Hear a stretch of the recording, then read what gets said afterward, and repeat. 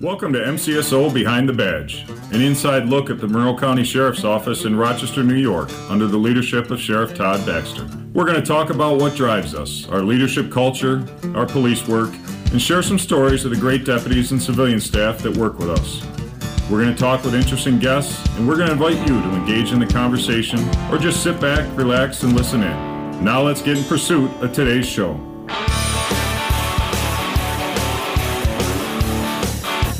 Welcome back, friends. This is Todd Baxter, Monroe County Sheriff, here at the Sheriff's Office in Rochester, New York. We serve a population of about 750,000 people. The Sheriff's Office has about 1,000 great employees. Some of them are separated in different bureaus. And my co-host today is Deputy Tisdale from the Court Bureau. Tiz, how are you? Hey, doing well, and loving being here, Sheriff. This is a phenomenal, like I said, opportunity. And what we're going to talk about today has got to be importance that affects not just us here, but the community. Yeah, we're going to talk about victims of crime, right? And their perspective, maybe talk to a little bit about criminal justice reform and what tools we could just use to keep our community safer, yet keep the tenets of reforms up. We could do both at the same time. I just want to share some real quick facts. 2021 saw a 125% increase in murders in the city of Rochester in a 5-year average compared to a 125%. Think about that number. Oof. 2021 saw a 120% increase of individuals killed by gun violence over a 5-year average, and a 105% increase in shooting victims over a 5-year average. So this is not just a whim. This is not just a COVID thing. This is, that's all contributing. Poverty, structural racism, all these things contribute to crime, right? We understand that. But something has significantly gone wrong when we have numbers that staggering 100% increase in crime. And that's the violent crime. As I talk all the time, we forget about the misdemeanor victims, right? Literally, right. I'm told in meetings, it's just a misdemeanor. What do you guys care?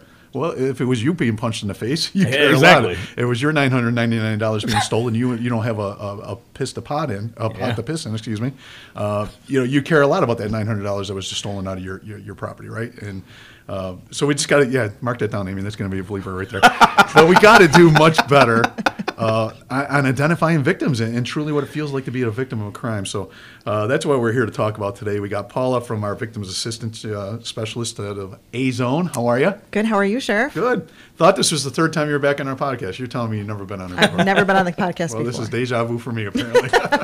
Paula, how about just a little bit about yourself, what you do for us, and your experience in particular with the District Attorney's Office? Sure.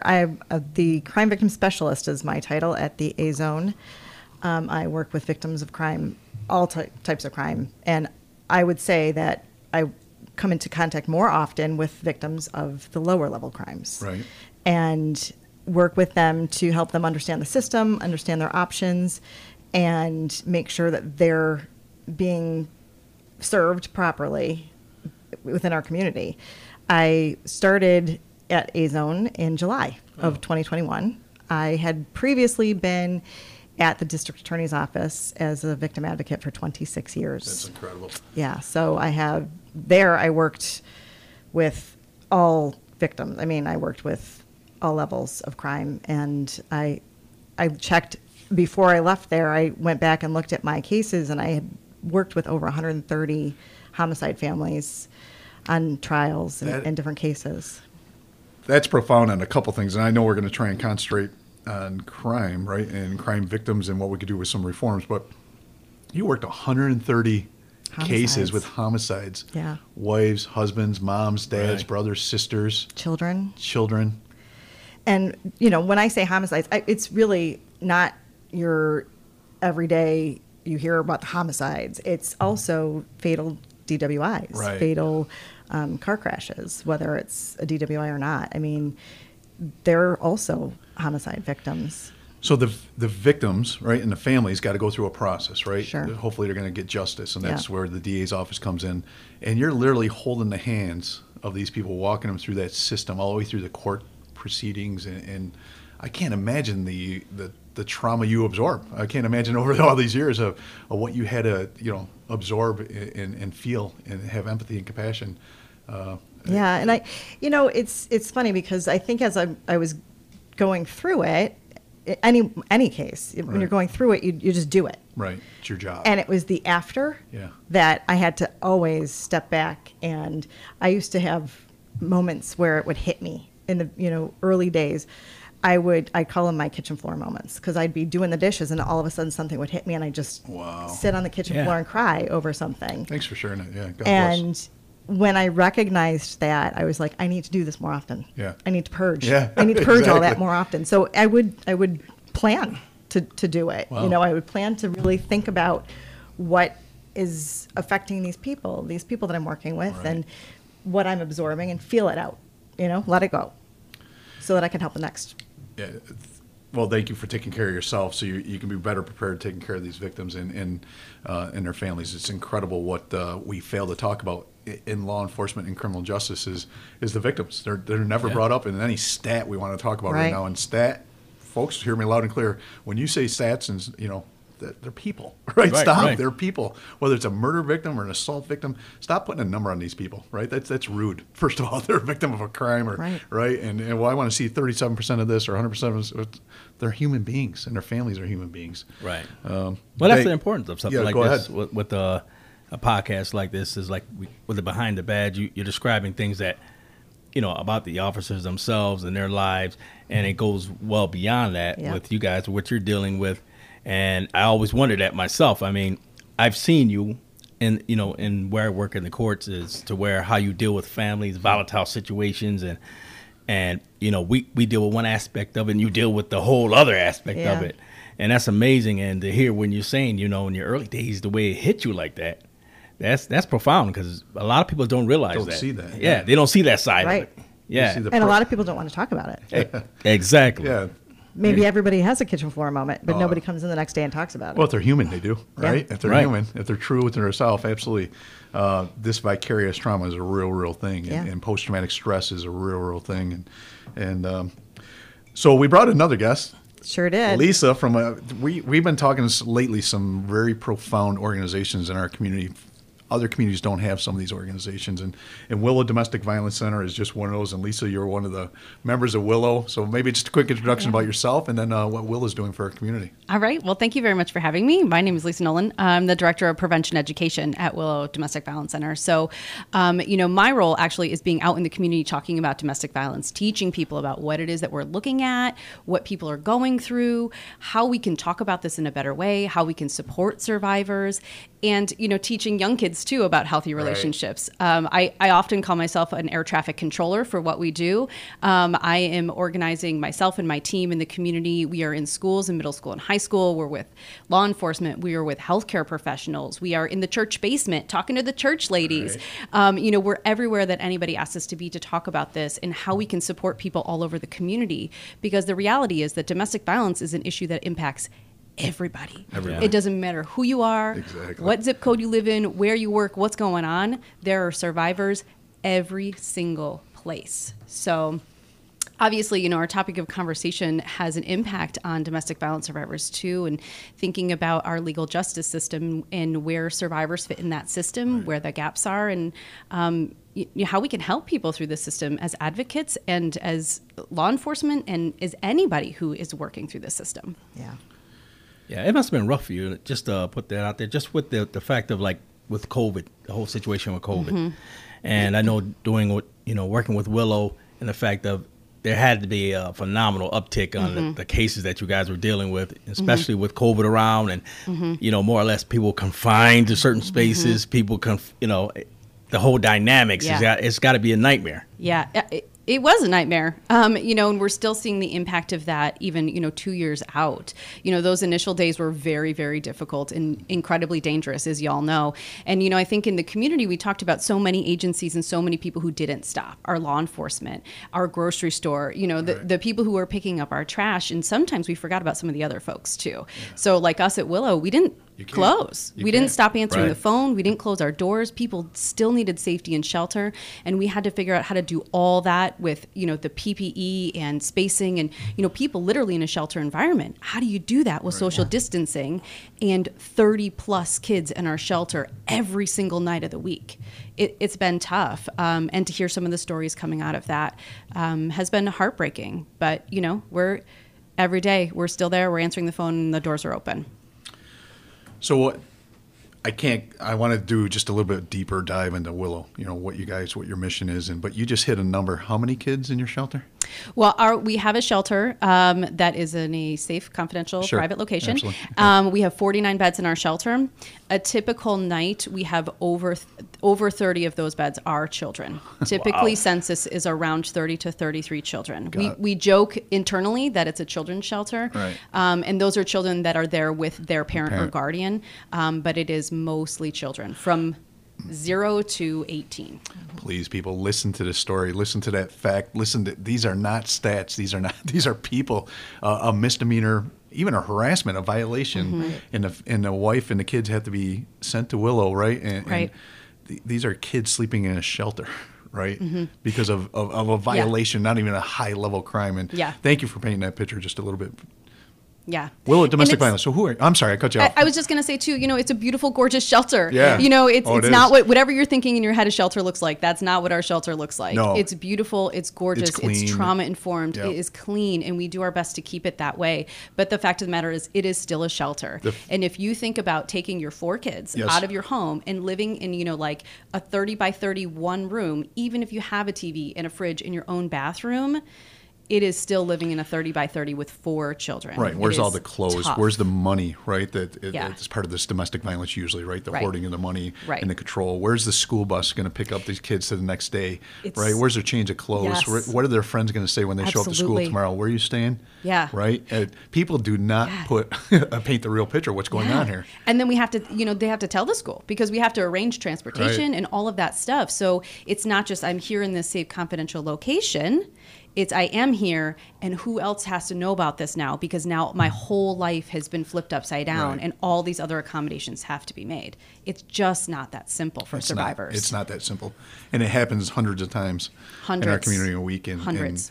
And so let's just a little deeper dive into Willow. So we can't just go gloss over it. How Yeah. precious you guys in our community. So who are you? and What do you guys do for a living? What's your mission? What's the mission? So of our Willow? mission is to serve survivors of domestic violence and help them empower them on their journey to safety and healing.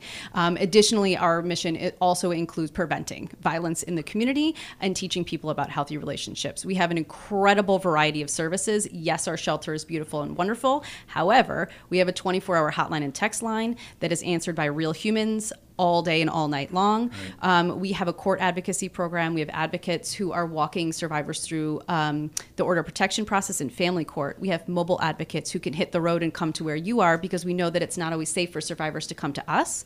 We have counseling services, short-term crisis intervention, and some a little bit of longer-term services. We work on human trafficking, sex trafficking, labor trafficking. We have a deaf advocacy program. We have 2 deaf advocates that are on staff with us. great. So we can bring down those barriers in our community where we have the highest deaf and hard of hearing population per capita in the United States, y'all. High five to Rochester. We're doing it here, right? And we have prevention education programs. So the swath of what we're doing in the community is really, really large, and we're trying to hit every piece and corner of the community because, again, survivors are everywhere. Absolutely.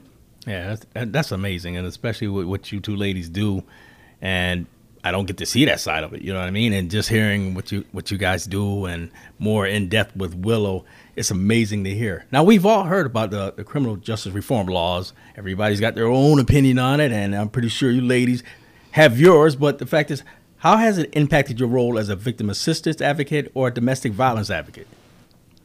So, Lisa, when you were talking about the shelter, I was thinking about the reform and how, especially with bail reform and not having the time to diffuse a situation in domestic violence cases, has there been an increase in the need for shelter because the perpetrator of the violence is not being removed from the situation any longer because of the way the bail reform has been. So have you seen an uptake in the need for the shelter? I'm not sure I would correlate the 2 of those things. I mean, we've seen an increase in need of shelter, but I think that that's more tied to the lack of safe and affordable housing in our community and places for people to go. Because again, shelter is a very temporary stop. Sure. The issue with bail reform a little bit is that most domestic violence isn't violent felony crime. Right. The stuff that survivors are calling for is misdemeanor stuff that somebody's not going to get picked up for anyway. That this is stuff that would be the same pre the bail reform bill. So, there are absolutely outlying cases and things that we can look at and say, wow, this is a really dangerous particular situation. But the vast majority of domestic violence cases, we're not seeing and hearing survivor stories that are much different than what pre-bail reform is. That doesn't mean that we shouldn't take a look at this. There aren't, some fundamental issues there. But for us, it's not a giant impact. Yeah. One of the things I'm looking at is, so we ripped up the bail. Bail is just one part of criminal justice reform. Yep. We had Right. the HALT Act. We had Raise the Age. We had discovery reform. We had, it's just in 36 months. These Yeah. all came flowing down the pipe, and we just in the system are trying to catch up and train our people and understand. But so when we tore up bail, we're supposed to tear it up and make it better, right? So and what some of the things that were improved were we're just not incarcerating kids that don't have $50, and another kid does have $50, right? He gets to walk free. Or as we just had a drug dealer, we went down to Texas, picked him up. He's a drug dealer and accused of murder, and he fled Rochester, and we had to go pick him up in Texas, bring him back here, and he got out for $12,000 bail, right? He's a flight risk, obviously. We picked him up in Texas, and he's a accused murder. So he's a danger to us. And why we cannot detain that person long enough to at least set up survivor plans, right, for the survivors. Right. But so I go back to domestic violence is a harassment. It's not even a misdemeanor in New York State. But the guy is an intoxicated wreck in the backseat of a police car and a raving maniac, and he says, I'm going to get her. I'm done. And this has been building up for 10 years, right? We don't get called to the first domestic violence incident ever, right? So the money's been hoarded. The kids have been abused. There's intimidation. And we just want – so where I'm going back with bail is, how about we just talk about it that we need to detain certain people, even temporarily, with judges' approval and with advocates on both sides watching what we're doing, and transparency. Who's in the jail and why they're in the jail should be transparent on a billboard. But the fact is, if we tore it up, let's go back and look at it and do it right. We're talking about detaining someone prior to conviction of a crime.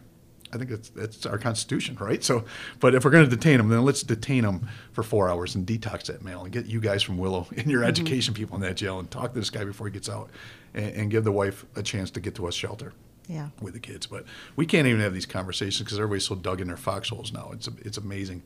But, so I'll get a little bit off that. I'm very passionate about this whole thing. But when you get into HALT Act, you guys have no idea what the HALT Act is because you don't work in a jail. But it's bail reform inside a jail. It's we can't keep people in solitary confinement. That we almost lost a deputy the other day, was almost murdered by an inmate, and the perpetrator's got 20 days in solitary, and now she's back out wandering around. Can wrap her arms around one of my deputies' neck in a second right now. There's not much I can do for it. But we can't get people like you. I don't know if Willow was part of these conversations, when reforms came about, I'm not sure that we were. Yeah. I'm not sure on state level. Some of our partners maybe were, but I know that we were not part of that. Yeah. So my point is, if we're going to rip up stuff and make it new, then get all the stakeholders in a room and find out what everybody needs and keep the tenets of reform easy. God, it's easy. But also, how do I protect that lady who's just wanted for harassment? Because what I hear one too many times, it's just a misdemeanor. Right. Just, what? Right. Well, which is part of the bail reform confusion too, is that, people don't know that. People are living literally in a Law and Order SVU world. So the idea is, I'm going to make this call and here's what's going to happen. And we know that is just literally not reality. No. So even thinking about, we need to train our boots on the ground of what this means and what this is, because survivors are confused when they call, and why would I call? And law enforcement is confused when they arrive on the scene, and they're like, well, we can't do anything, right? And then the cycle, and which is fair, right? Which is fair. And the cycle just keeps on going. Yeah. And so pretty soon we have survivors who are stuck and they'll say, well, I'm never going to call because nothing's going to happen. And I don't understand what's going on, and it's all just pointless anyway. Right. And that can't be. Right. And that's across the board. That's with other types of cases too. Victims and witnesses, for that matter, don't really see the point because nothing's going to happen. Right. And all they're going to do is poke the bear, so to speak, and they're worried about retaliation. Sure. So especially with discovery reform, that was a huge piece of the problem. Right. For victims and witnesses when that came, because it says that we have to turn over their information to a defense attorney and a defendant. And I understand the logic behind we should have the information of who's accusing us of something. Sure. But within reason. Yeah. And time frame wise, especially, and nobody had control over when the reform went into effect, and then 2 months later, COVID happened, Right. and courts shut Right. down. Yeah. Right. Nobody had any idea that was going to happen, but that's what did happen. Well, and again, if you're going to plan these mass sweeping changes, just pick one of the 5 that I mentioned earlier. Then where is the train up, right? Where's the education That's people it. for the community, for the stakeholders in this new reform that are going to come out, whether it's a victim advocate or law enforcement or courts, public defenders, everybody. They Right. should have a training module that goes with this. And then, but the point I'm making with state, they never come to the end user and say, we're going to do this. What's the blind spot we need to be Right. concerned about? And Discovery was a simple example of, you're accused of a crime. In America, you should know who's accusing you and what Right. they're saying about you. Absolutely. I agree 100%. But are there mechanisms in certain cases that we can protect information, or at least hold it as close to our chest as possible? But we can't have those conversations because no one in Albany called and said, Nobody. hey, we're about ready to do this, and here's our blind spots. And that's where I'm pleading people, just if they got Willow to the table, I'm just using you guys as an example, I know I'm not trying to call Willow out, or they got a victim advocate, or they got even a public defender and said, all right, we're going to try and do this. What's it look like at your, when we're doing this in Rochester, New York, Right. 6 months from now? And we never do that. And the other part of it is we don't capture any data, and that's what everybody. Well, show me the data if this is working or not data.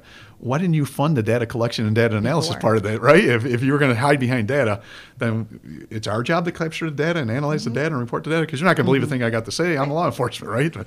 But they didn't, they don't even put these thoughts in. But it's been sweeping. It's been overwhelming, and victims are at the end of the story. There's a mom and there's 3 kids at Willow Domestic Violence Center. Please stop putting a number on that lady. That's all I'm saying. Right. Don't make her a stat. And we're seeing it all day long in the box stores right now. Just people walking in, grabbing Totally. bags and boxes and walking right out.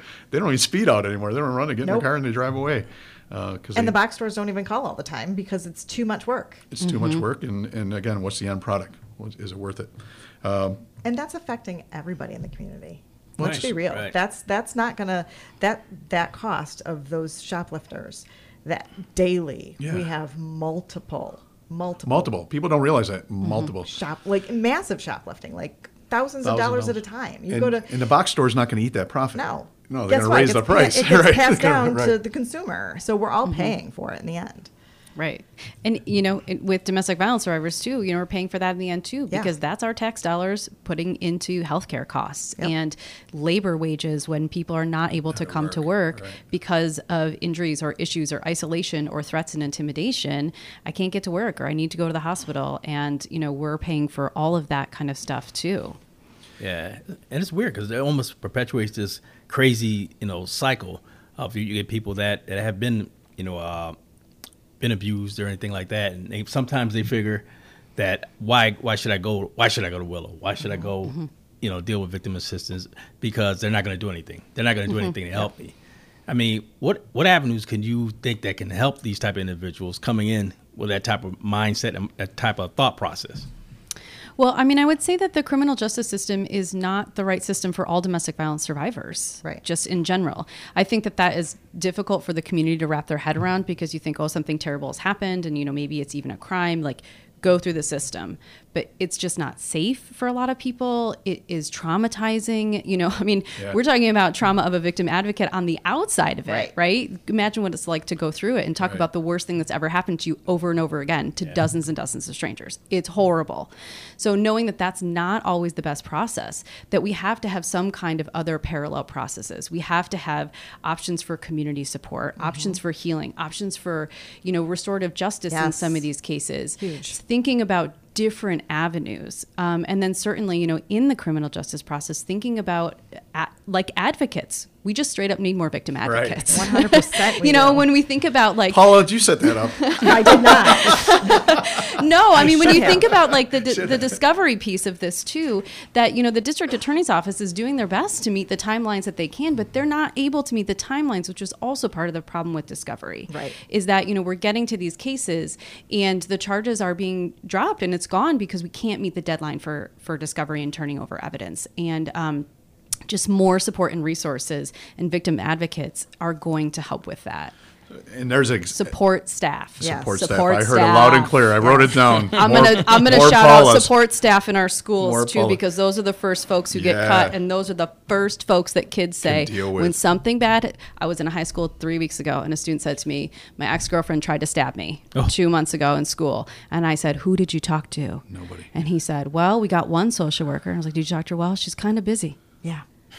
You need like 10 of those social workers in there. Yeah, it's right? called prevention, right? If But you they're can the first cut it people to off go, there at that right? level. Yeah. And that goes back to our stats. I remember we were talking COVID earlier. You know, 3 things we started measuring right off the bat with COVID. Remember, we thought the world was coming to an end, right? Oh, we can sure all- did. We can go by hindsight. did. We can go hindsight 2020 on this, you know. But we were quarantined cruise No ships pun in Japan. intended. They couldn't come to America for like 3 weeks, if you recall, right? So Right. no one knew it was going to come out. But one of the things we anticipated was domestic violence calls would go up. Mm-hmm. Right, that there would be a run on food. So we started tracking domestic violence calls. We started tracking every day, 24 hours, and calls for service around our foods. You know, whether it's a Wegmans or a Tops or all these, but the larcenies started increasing. So we can predict the trend. And one of the stats that, kind of what you were just saying, Lisa, our domestic violence calls went down drastically. Yep. Right, our domestic drastically, and the media kept on calling me, and I'm like, I can't explain it. I would think there'd be more, because one of the places that stayed open were liquor stores. Right? You know what I'm saying? One of the places, and but you know, but all those other reporting mechanisms you're mentioning as school counselor, right? Child All abuse gone. cases, right? All those mandatory reporters were I all can't go gone. to my doctor's office. Right. Can you imagine if your doctor's office was your safe place to talk Yeah, to somebody yeah. or report something? can't Everything go. is telemedicine. How do you do that when your person who's hurting you is in the next room? You Right. can't do that. Yep. Yeah. Right? Yep. All of that support, all of those outlets, gone. poof, gone Yeah. in a minute. We had that in the courts. We had virtual court appearances. Right. Well, some of these virtual court appearances, there was the perpetrator in the room with victim. Yeah. Yeah. Scary. Yeah. Threatening them, intimidating Yeah. them. Yeah. Wow. That's scary stuff, especially if you're the victim. And you know, I can't imagine what some mom is going through, or you know, obviously in this world it's changed quite a bit. But the domestic partner, you know, it's not just the one occurrence, right? That No. 911 gets called. It's not the one that, you know, it's years and years usually built up and built up. But you know, I just want to express, you know, first of all, Paula, what you do for us and the other ladies that are victim advocates. We do need more of you. Just so you know, it's usually the second or third thing I ask for on a horrific crime that we might have. Ask Yeah. Chief Fowler with our voiceover message here that I ask all the victim advocates, are they there? You know, Yeah. if we have a death on the side of the road, as victim advocates, you guys just do wonderful work for us and the families that are going through a very confusing time. And Lisa, I hope we've expressed what we believe in Willow, how much we appreciate what you guys are doing. I've been through this shelter. It's an amazing place, but it's still a shelter for some young, you know, those numbers of kids. My heart bleeds for those kids, and I know you do too. And we'll support you guys any way we can. You got to keep up the good fight. You guys you're in the trenches with these families going through literally hell, and walking them out. And I love the prevention mind. Keep us in mind in the jail. I would really love to get you guys in with some of our domestic violence that are being accused, and make sure we're working with those people while I got them in custody as much as possible. Yep. We're there. Save Love our to be. next victims. Yeah, like I said, you guys are doing a phenomenal thing, and you should be commended for it. So, much respect to you guys. And like we said, the name of the show, Behind the Badge, it goes beyond that, and it has many veins. And like I said, you guys are a great asset to the sheriff's department, and I'm pretty sure the sheriff will echo that as well. So, loved having you guys on the show today. Thank you so much. Thanks for having us. Yeah, and I just plead our folks that are representing us in Albany, and you know, they talk to folks like this when you're making decisions. Think about discovery, right? If someone's not in custody, we understand speedy trials. We understand why you should have the information if someone's accusing you. I love our Constitution, fought for it. But the other side is, if the guy's not in custody for 6 months and the trial ain't going to go for 6 months, why are we putting an undue pressure on the whole system of a 30, 45-day window? Get it to him 6 months before his trial date, right? So he can prepare his own defense. We all believe it. We don't even hear these stories, and that's why I thought it was important that we bring you guys on just to tell some, you know, these are humans. These are not stats. These are humans with families and loved ones, and then you know, just a simple domestic you described earlier, Lisa, how that compounds through the school systems and the EDs and our health insurances, and it's incredible how this trickles through the whole community. It's very complex. It is, and each one's a la carte, right? Every one of And these cases everyone is, Yep. you can kind of see the cycle and similarities, but every single one is different individual and complex. needs, right? Absolutely. Because they're all individual humans. Yep. Amen. Well, we finish up the show on a little lighter note. The no Miranda zone. That means you're familiar with Miranda warnings. You have a right to remain silent. Sure This is do. no Miranda. You don't have a right to remain silent. So we're just going to ask you a couple questions. You guys fire off the answers as quick as possible. Okay. And it's also like a psychological profile. So don't worry about it. Don't worry about I'm off probation, it. right? Yeah, you're off probation. All right. Last book you read. Dave Grohl's autobiography. What's that The about? story. The Well, story. Dave Grohl, it's his autobiography. Yeah, I figured that, but It's called The Storyteller, and he's just a fascinating human being. He dropped out of high school and told his mom, who was a public school teacher, that he was going to become a musician, and went and did it. wow. And did it hugely. And so I read it, and I did partially because my son is 20 and decided he doesn't want to go to college and he wants to be a musician. There you go. There you go. It gave you some hope. So I just needed hope. You got need some hope. Lisa, last book. Because I have trouble 3 kids turning running this, around the house, you might not right? be- 3 kids. But because I have trouble turning this job off sometimes, I actually just finished the book. It's called What Happened to You. It's childhood trauma and adverse childhood experiences. It's by Dr. Bruce Perry and Oprah Winfrey, and it's a fabulous read in understanding what happens to kids when they're little and how that trauma shows up as adults. The book again? It's called What Happened to You. Wow. Now, what's wrong with you? Yep. What I happened was to gonna you? hit on it. You Where'd hit on you what I come was going from? to hit on, right? Yeah. Yeah. Where'd you come from? What's Yeah. your story? And how does that impact what I see in front of me today? And years later. And years and Years years later. and years later. Yep. And it might even be hidden for a few years. For a very long time. Right. Yeah. Good Yep. for you. Good for you. Favorite TV show of all time? Time. I can't wait to time hear is this one hard. from Paula. All time is hard. I mean, who doesn't love Schitt's Creek? Yes. It's not a bad word. I swear. No, I've heard of it. I've heard of it. That's a great one. Oh, the characters in there are just Oh, how they play so off each other. Fun. Oh, So my fun. It's hysterical. It's definitely definitely worth the watch. a light one, so that when Yeah, you you come can just home after relax. a tough day, you can just watch it, and that's a really good binge watcher because they go quick. Oh, wow. And that's me. I got to watch comedy when I go home. I can't watch a police Mm-hmm. show or reality Oh, show. yeah. Like I yell at the screen. Like I just got to laugh at stupid things. The other one, Grey's Anatomy, is the one that I'm like, I've watched the series probably 5 times through. Right. So we'll quiz you on it later. That's because I'm not in the medical field. Lisa, what's that show? I also love Schitt's Creek. Highly recommend it. I don't know about all time, but I'll tell you, I just finished watching Formula One: Drive to Survive Really? on Netflix. I love me some Formula One racing, and Yeah? that show is so great because it's so drama filled with those guys. It's hysterical. Oh, really? I love It it. gets Love into their them? stories. Oh, it's Yeah. all about them and their egos and their nonsense, and I Right. just absolutely love it. And racing. So Yeah. NASCAR fan? no. No. No, Just the opposite. Formula huh? One. Oh, real racing. Is that what Real you're going to racing. Come on now. Come on now. More than it's- just a circle. My next meeting, we're helping to develop a fundraiser for the Sheriff's Foundation out of Albany and we're helping to go to Watkins Glen and open up Watkins Glen as an opportunity to fun. drive. Yeah. So. Oh, wow. Cool. So we'll let you take your Formula One car up there, I guess. Right? Or just take me for a spin. That's all right. There you go. You're going to go on a spin in a couple days, right? Going Right. south. Right. We're talking offline. Vacation coming. Oh, yeah. With that's kids in right. the car. Yeah. That's a Formula One race right there. Mm-hmm. I got one more quick one for you. Favorite quote or mantra you live by?